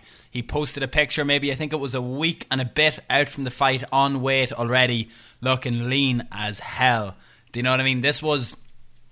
We've talked about it, Sean, since the Bama fight. This was Peter Queally's next fight, maybe his last fight before he got picked up by the UFC. I'd say it's absolutely devastating for him to have to pull out and to make that decision. But what a smart decision it was. Do you know what I mean? A couple of years ago in his career, maybe there's multiple guys in Ireland who maybe would have still taken that fight under the weather or ill. And he maybe thought, look, unless I'm going in there at 100%, I think he was dead right. Do you know what I mean? It's a bump in the road. It's a minor setback. It's still not to turn him from the course. A loss would have been far worse, do you know what I mean, for him and for his career if he had done that. Outside of that, Karl Moore blew out his knee a couple of weeks ago training, I believe. Oh, did he? Yeah, and that's what happened to him. So he was not training at the moment. So unfortunately, he pulled out of that fight as well. Yeah, obviously Rousimar Palhares got knocked out in the main event of that fight with an excellent knockout, and couldn't happen to a nicer guy. The McGregor elbows. McGregor elbows, yeah, they're nasty. Mayhem Miller got submitted as well with a naked choke. And I saw the interview he did, I think it was with a Polish he was outlet clowning afterwards as well. Mayhem Miller. Just in the sequence that got him caught, he was all I could think of when I saw it. Remember Nick Diaz against Paul Daly when he when Daly dropped him, and Diaz was doing that stuff when he had his hands on the mat and he moving was moving from side to side, and Daly nearly soccer kicked him into oblivion. Miller was doing that as well, and lifted his head up and got rear naked choked. I was like, what are you doing?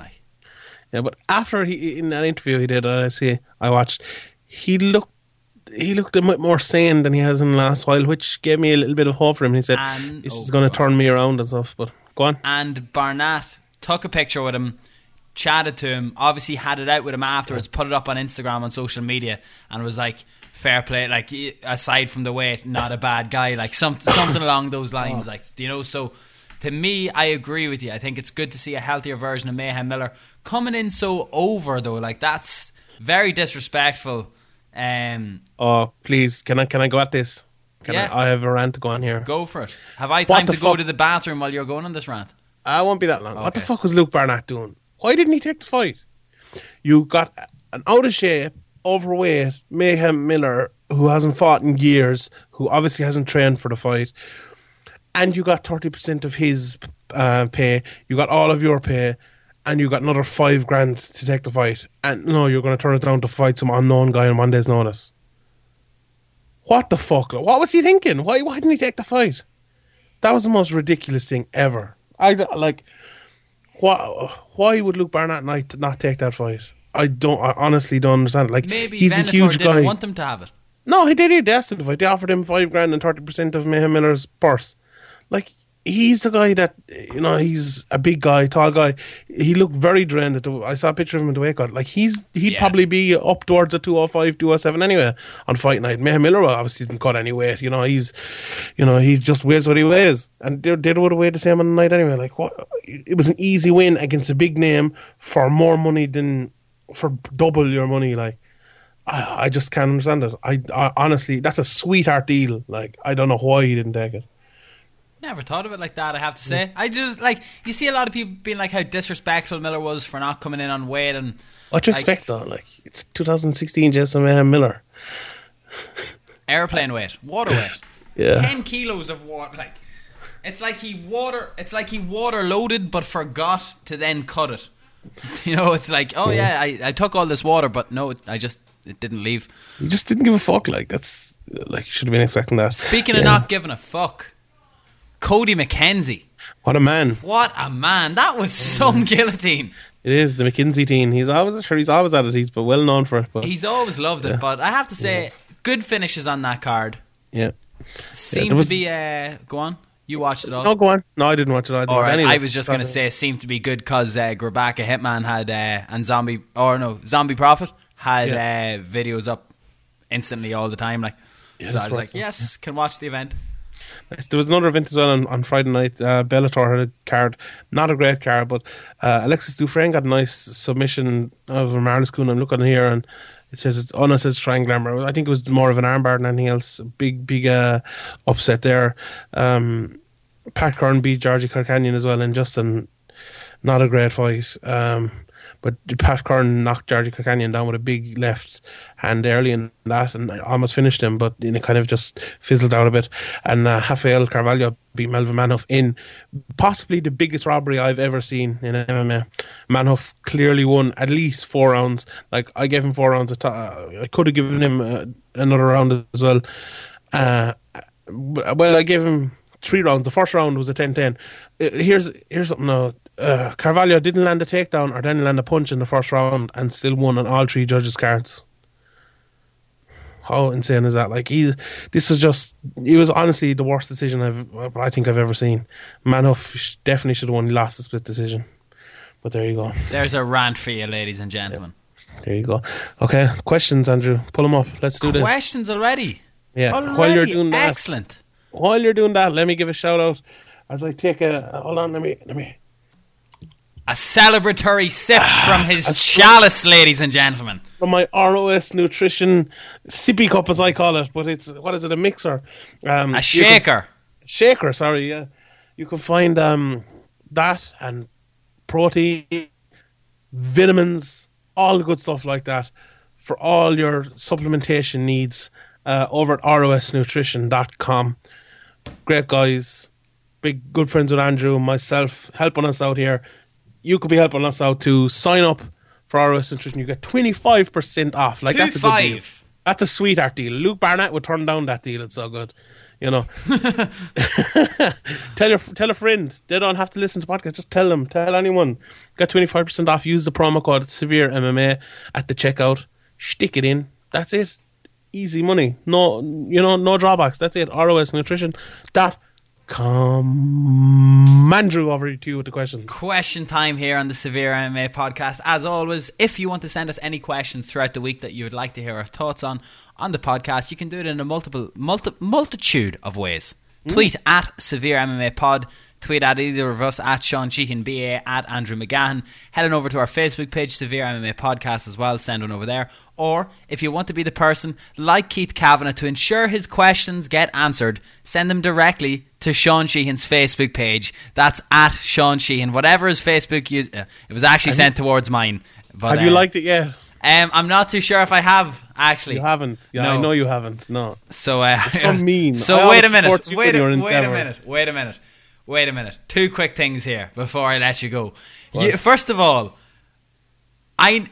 you're after saying that I never support you, yet you didn't like the excellent videos of me flaring on Instagram. Aside from that, also, I don't really go on Instagram that much. Also, have you been checking that I haven't liked it since you brought this up? I get a notification of everyone who likes it. Oh, so you're just like, well, Andrew still hasn't done it. Yeah.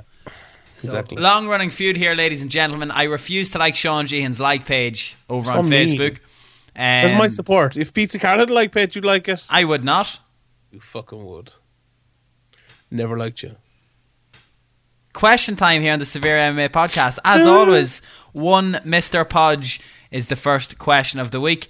If Will Brooks and Matt Brown swap promotions, will it be a hostage trade situation between Dana and Coker? Who are the bad guys in this situation, Sean? I said Bellator are probably the bad guys. It was your thing about Matt Brown wanting to leave last week. Do you remember that? Yeah. I presume that's what he's alluding to. Matt Brown is the type of guy who might actually want to end up in Bellator, probably, because he'd probably be able to fight more often. He'd probably be able to get... I know he's got a lot of wins in UFC, in fairness, but he'd probably be able to get easier wins. He'd probably be able to maybe fight for a title leave over in Bellator and get a lot of sponsorship money. Like, a lot of companies like a guy like Matt Brown, you know, he's kind of an all-American guy who's been, he's been down and he's come back up, and, you know, companies like that. Let's just say he's the exact type of guy that American companies want to advertise to the proper demographic of MMA fans in the United States.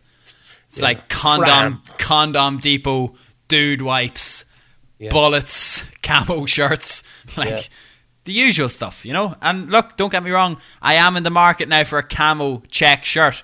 If anyone out there can source it, I just like the idea of being able to fly under the radar at these MMA events. So I think a camo check shirt is definitely the way to go. One more one from Mr. Podge. Has Tim Kennedy, you alluded to this earlier, so that's why I want to follow it up on. Has Tim Kennedy really made a mistake by holding out on the UFC for this long? He destroyed Bisping, now he's on the sideline, and Mike is fighting for the title. Yeah. Do you know what we were just talking about there? What? About Matt Brown going to Bellator. What, did it just happen? Yeah? No. Alright, I thought something broke. Do you know Tim Kennedy? Oh, yeah? He'd sure be a good guy for different companies to latch onto and stuff, wouldn't he? Wouldn't they like him? Say if he was in Bellator and he could wear their stuff. I think he's only one fight left in his contract too. Is that why the UFC haven't matched him? No, I don't know about that now. Jesus, but I think this is only all speculation. I'm only making this up. Oh my god, that's why they're not giving him the title shot. Imagine if he won and then walked out, showed up in Bellator and threw the belt in the bin. That's CM exactly what you want. Yeah, no WWE. Yeah. Well, not CM Punk. Well, okay, I get your reference. I wouldn't be surprised if they gave him Jacare or Romero, maybe even. I'd say probably Romero. Or a light heavyweight cutting down to 185 for the first time. John Jones. Yeah. John Jones. Look, two American heroes, John Jones versus Tim Kennedy. Let's do it. I think that's why he wants to take a short notice fight as well, so he can just get the fight and get out the door. I think that's it. I think we'll see Tim Kennedy once more in the UFC, and I think he'll be gone then. Sean, Farrell Connolly wants to know what film was on your Snapchat the other day and what was your rating. You didn't let us know what film you went to see. I went to see X-Men Apocalypse. Oh, it was alright. I've heard it's bad. Yeah, it's not great. I wouldn't be the biggest X-Men fan either. I'm not really a fan of those superhero movies, although I've watched a lot of them recently. It was okay. It was a good action film and stuff, but you know, there wasn't much of a story and things. A solid 6 or 7 out of 10. It was alright. So, you know, if there's nothing else on worth throwing on, it's alright. I saw the last X-Men and I didn't like it, so I actually really liked it, so I'm disappointed to hear that. I was going to go to it the other night, but just too many people saying bad things about it. I was like, no, Cinnamon Dundalk's a rip-off, not going to that. Goat McGregor has made his return to the podcast. Question, Sean. You haven't seen him in a long time. No, so welcome back. The official enemy of the Severe MMA podcast. What round is Bisping going to KO Rockwood? And P.S. McMahon is a prick. I love a bit of Goat McGregor. Jesus, he's the best, isn't he?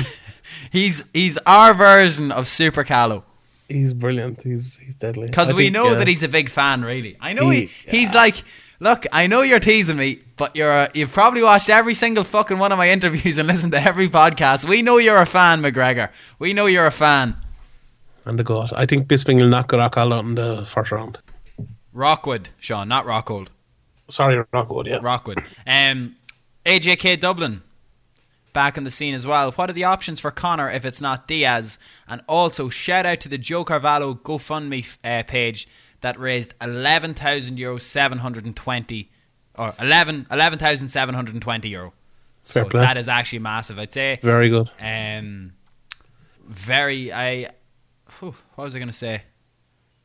What was the target? Was the target 10,000 or 20,000? I think it was 10,000. I think it was. I actually think it was 5,000 at first, but there was a couple of different ones floating around. Yeah, so together, I'd say there was a little bit more raised than that in the grand scale of things. But you're dead right. So anyway, what are the options for Conor if it's not Diaz, or is it going to be Diaz?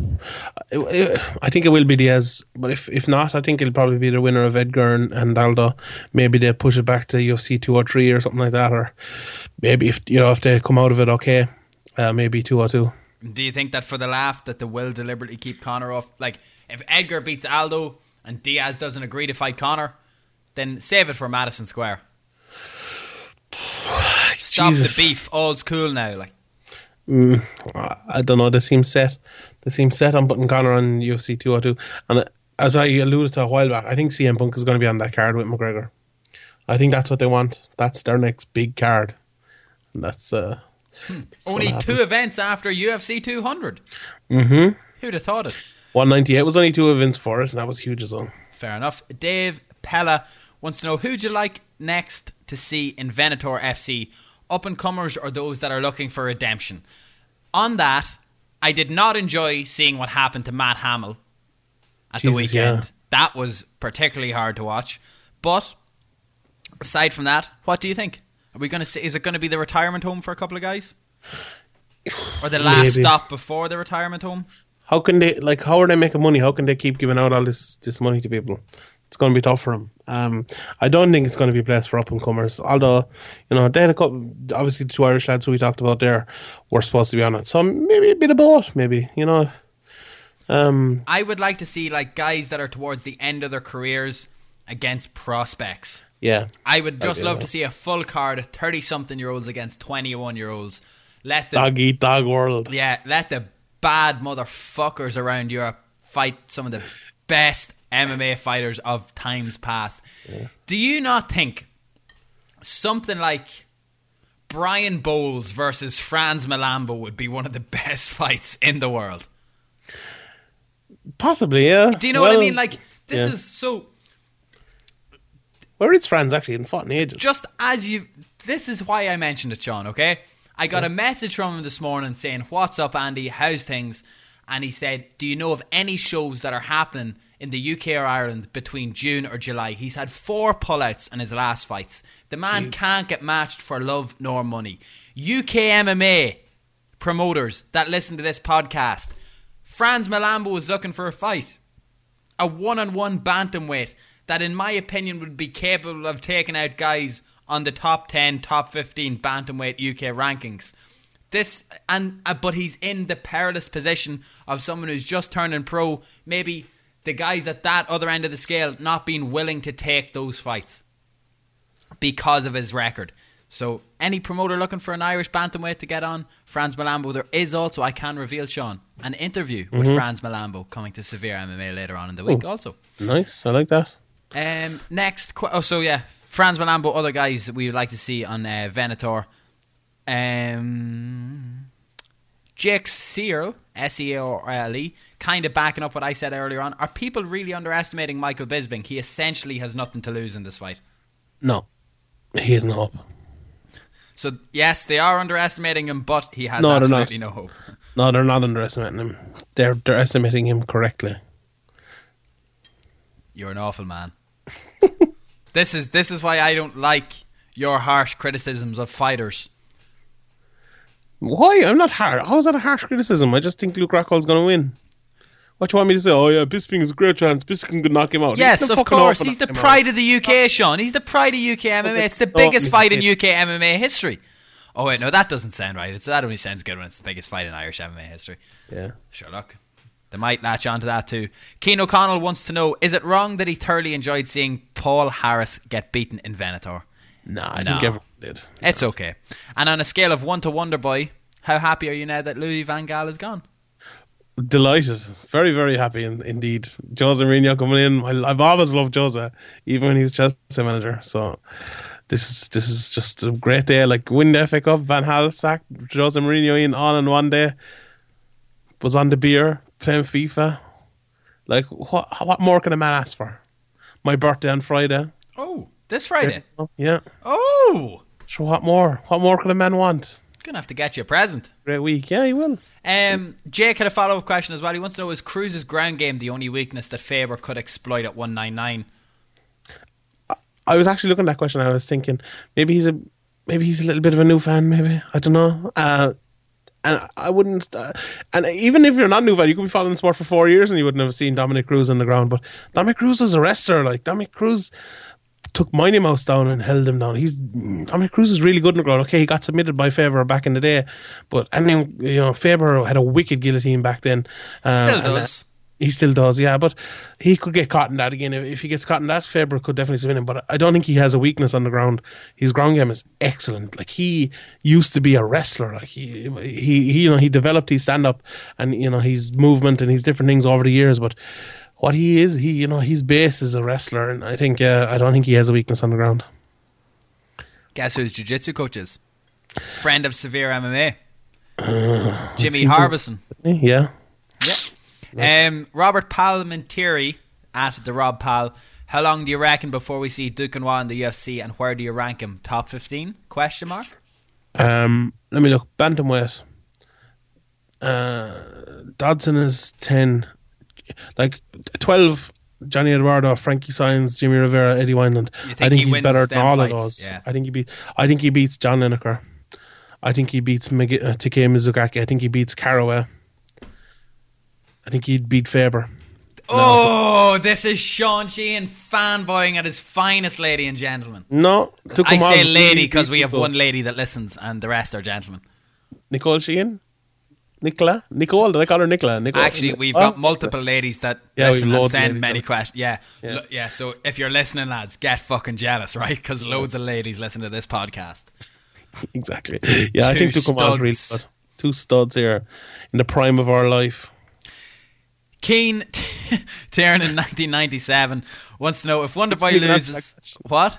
Tucumán will be in the UFC after his next fight when he fights Philpott. If Wonderboy loses, sorry, Sean, who gets the next shot, Maya or Rory? Maya, because Rory will be in Bellator maybe. Brian McLaughlin, thoughts on Phil Davis making 30 and 30 against King Mo? Exact same pay he got in his last UFC fight. Yeah, I think that's a bit. Maybe what do people think? Like, maybe a signing on bonus that Phil Davis got that made his purses lower, similar to Nate Diaz, and then also account the fact that he would have got sponsorships that aren't Reebok.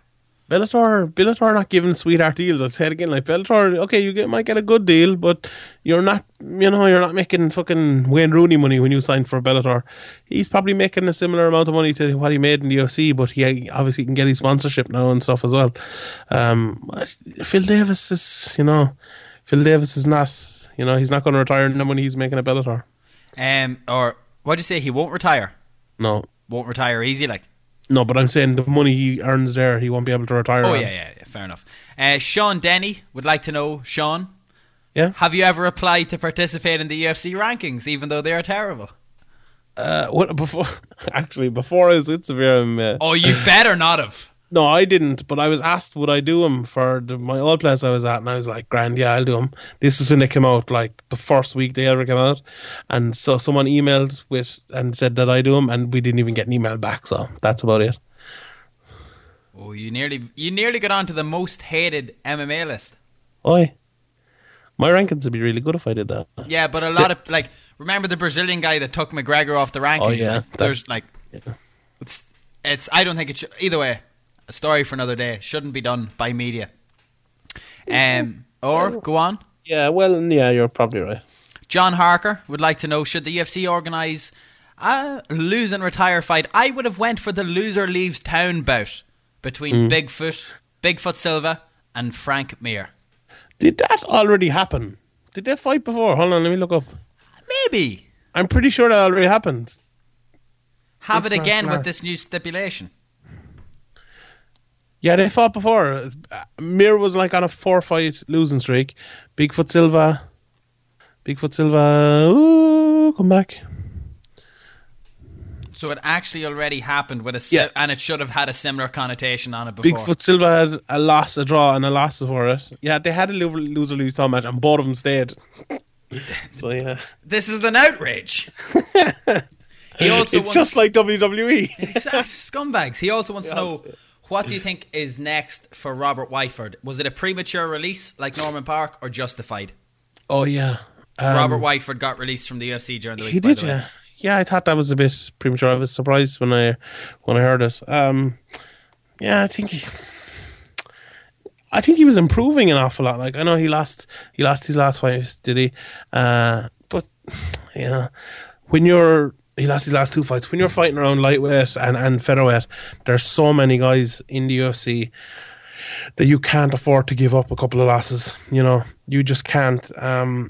The divisions are so, you know, there's so many good guys in it. You know, even Paul Redmond came in. You know, he had 2 losses, and that was it. Like, you know, it's very tough to stay on in those divisions if you're losing fights like that, and if you're not kind of a young prospect who is showing signs of, you know, maybe being one of the top guys or have a big name or something like that. You know, so yeah, you know, it's tough. I think he's still a good fighter. I think he'd probably be back in the UFC, but I'm not surprised. Motherfucker. I've got a couple of ones here before we go, Sean. One, I think now I'm seeing a trend emerge that a lot of people deliberately want to give you questions that will enrage you.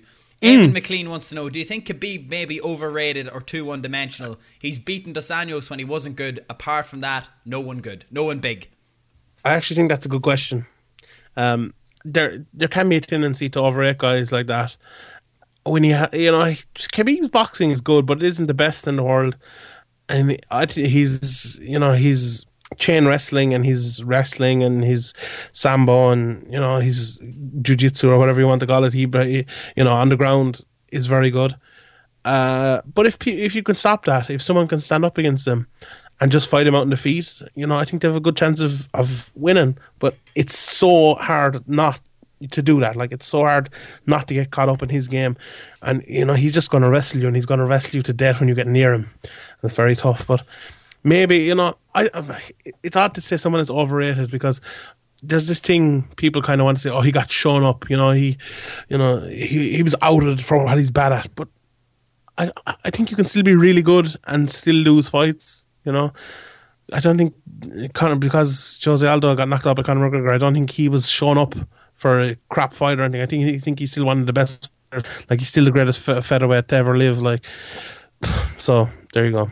That's my thoughts on it. I think Khabib's really good, but if you can keep him on his feet and if you get a really good striker, you could beat him. This sounds like it should be an entry in your journal or your diary.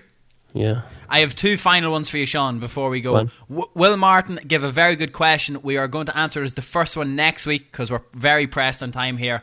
It was, give your top 5 European fighters and UK and Irish ones outside of the UFC that should be in the UFC. So first question next week. Yeah. We're going to do a bit of study. Have we luck, we'll have good answers in that.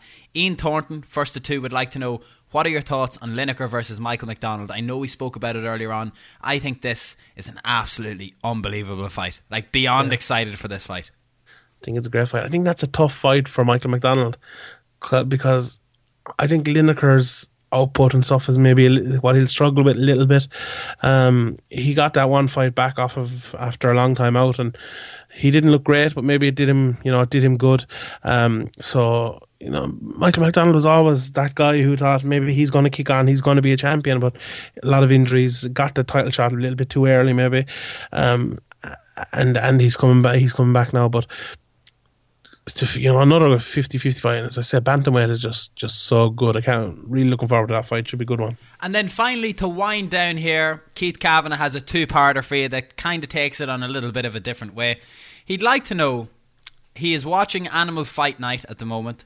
Let's say a zombie apocalypse happens after hippies have prevailed and there are no weapons left in the world. You can pick any animal in the world to turn into and continue on your zombie apocalypse adventures. What animal would it be and why? Kangaroo, 100%. What? Kangaroo. Sean Kangaroo Sheehan. Somebody make a gif. Somebody. Have you not seen those videos of kangaroos doing jiu-jitsu? No. They're unreal. Rear naked jokes, all that. I've seen kangaroos boxing before, but it was in a PlayStation game. It was in Tekken. Yeah. Oh no, but they can box. They've got boxing doing. They've unreal kicks. They can like stand up on their tails and like double kick you in the fucking face. Really? Kangaroo kick the shit out of anything. And they can jump as well. They can climb trees. Like if a tiger comes around, the kangaroo's going to climb up and you go, please tell me that I would be the baby kangaroo in the pouch. You can be the baby kangaroo. Yeah, okay. Look, look. To be honest, I'm not gonna lie. I fucking love pandas, and I think zombies wouldn't want to eat pandas because they're so adorable and they'd keep them around. I'm going for pandas. Have the best crack, Sean. They are some laugh. Pandas are sloths. Way forward. They ate you alive. Pandas have been anthropomorphized. What? They'd eat you alive, the pandas would. No, they wouldn't. They No, but would, I yeah. would become the panda. Oh, yeah, true, I'd be but an you'd want to- adorable panda. Like.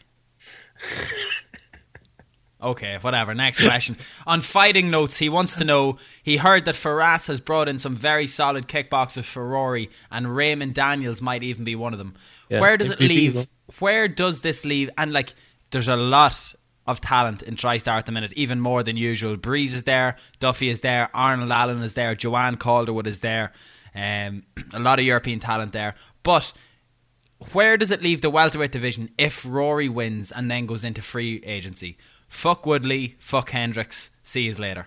And then a picture of him watching Zombies or something.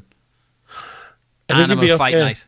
Yeah, I think it'd be okay because Jake Shields is beating all those guys anyway, and he's still there, or he's gone. I mean, Yeah. didn't make much of a difference. So, yeah, I think Jordan they'll get Green's favourite fighter in the world, Jake Shields. mine too. I like a bit of Jake Shields. Do you see my fucking picture of Jake Yes. Shields I put up the other day? Went viral. I sure did. Yeah, even Tyron Woodley liked it, and I was getting a bit worried because I spelled his name wrong, and I said he lost to Jake Shields, but that was okay. Yeah, I think they'll make a deal. with They'll Rory. I think manage. he's too good. You know, I think he's too good. But then manage if he does leave. I don't think he'll make much of a difference. I think he'll eat everyone up in Bellator. Exactly. Just that. that sounded very ferocious. On that, just one final thing on the question front.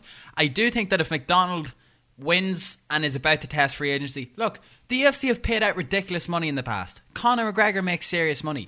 The UFC do not mind paying this as long as it's justified and earned. If Rory wins and puts himself into a good position, I think the UFC will do everything in their power to keep him and will offer him a much improved deal. But business is business, and they have to be able to support the Conor McGregors of the world somehow. And if that means cutting and undercutting the other fighters that maybe don't bring enough eyes or bring enough attention to the product, then tough shit. Learn how to go viral on the do you know what I mean?